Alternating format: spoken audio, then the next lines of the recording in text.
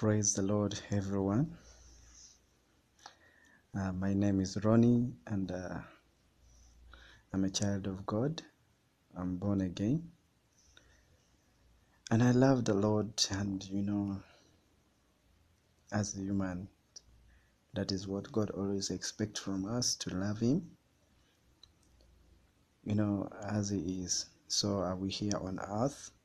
And the way God loves us is the way He needs us to love Him. It's actually a command, because the scripture puts it very clear that you shall love the Lord your God with all your heart, with all your mind, with all your soul. And it keeps on going on that you shall have no any other God but Him alone. And a child of God, you need to know that we live in such a very, very amazing world. It is such a wonderful world to live in, and you should not forget that we have foreigners in this world. This is not our home. This is just the way we are using to get to heaven. I want to let you know very clear that heaven is real, and it is the desire of the Father who has created us that all of us must go and be with Him into eternal life, a place where our Lord Jesus Christ is preparing for us. It's a kingdom that all of us must look forward to be there. This evening I want to share with us something about healing. Just like according to James chapter 5 verse 16 to 20, this is something that we always desire. When I talk about healing, I'm not talking about being healed from the physical sickness alone or the diseases, but it cut across even the spiritual healing, emotional healing, the physical healing, yes, and even though your community healing, your family healing, your relationship healing, your ministry healing. Talk about any kind of activities that you have in your life. It needs the healing. But the scripture is always very clear, and I want to lay it out very clear that if you're somebody who takes the scripture for granted, then really, let me be honest with you, I pity the kind of the world you're living in, because I want to assure you, without the word, you'll not be able to do the needful. You really need the Bible every day in your life. I know it's not an easy thing to study the word every day, but at least learn to read anyway. Studying is when you sit down and give it your time because you want to be approved outside as someone who is full of understanding in the word. We study because we want to go and teach other people. But reading, it's actually for your case. It's to remind you always that you have a commitment with the Lord. And that's why you take time to read the scripture.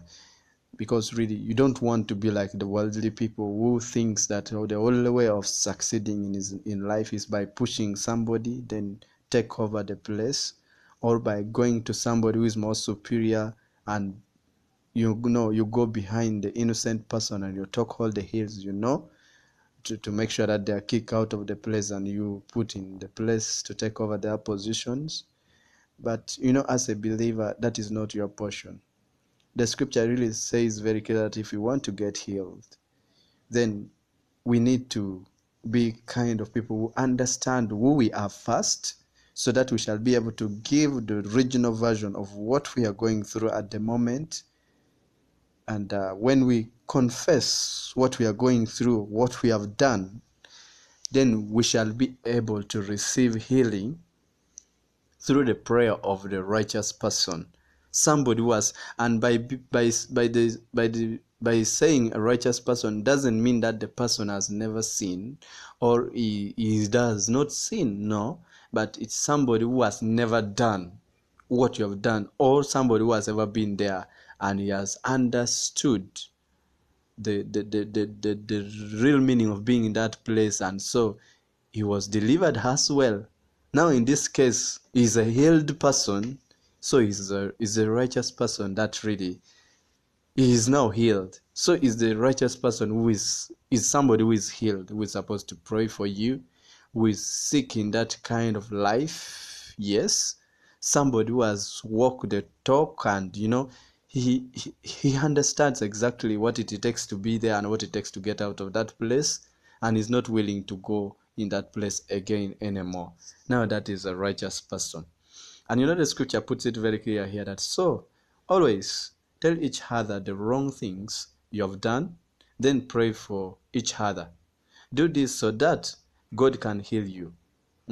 Anyone who lives the way God wants can pray, and great things will happen. The scripture goes on to say that Elijah was a person just like us. He prayed that it would not rain, and it did not rain on the land for 3.5 years. Then Elijah prayed that it would rain, and the rain came down from the sky, and the land grew crops again. So I want you to be careful here. That, when the person who has been healed, the Bible is calling him a righteous person, prays for you, the Bible says that you will again yield. God will again make rain to rain on you, and the rain in this case is signifying the blessings of God that no man can give you. I want to assure you, however much good you are, no man can bless you.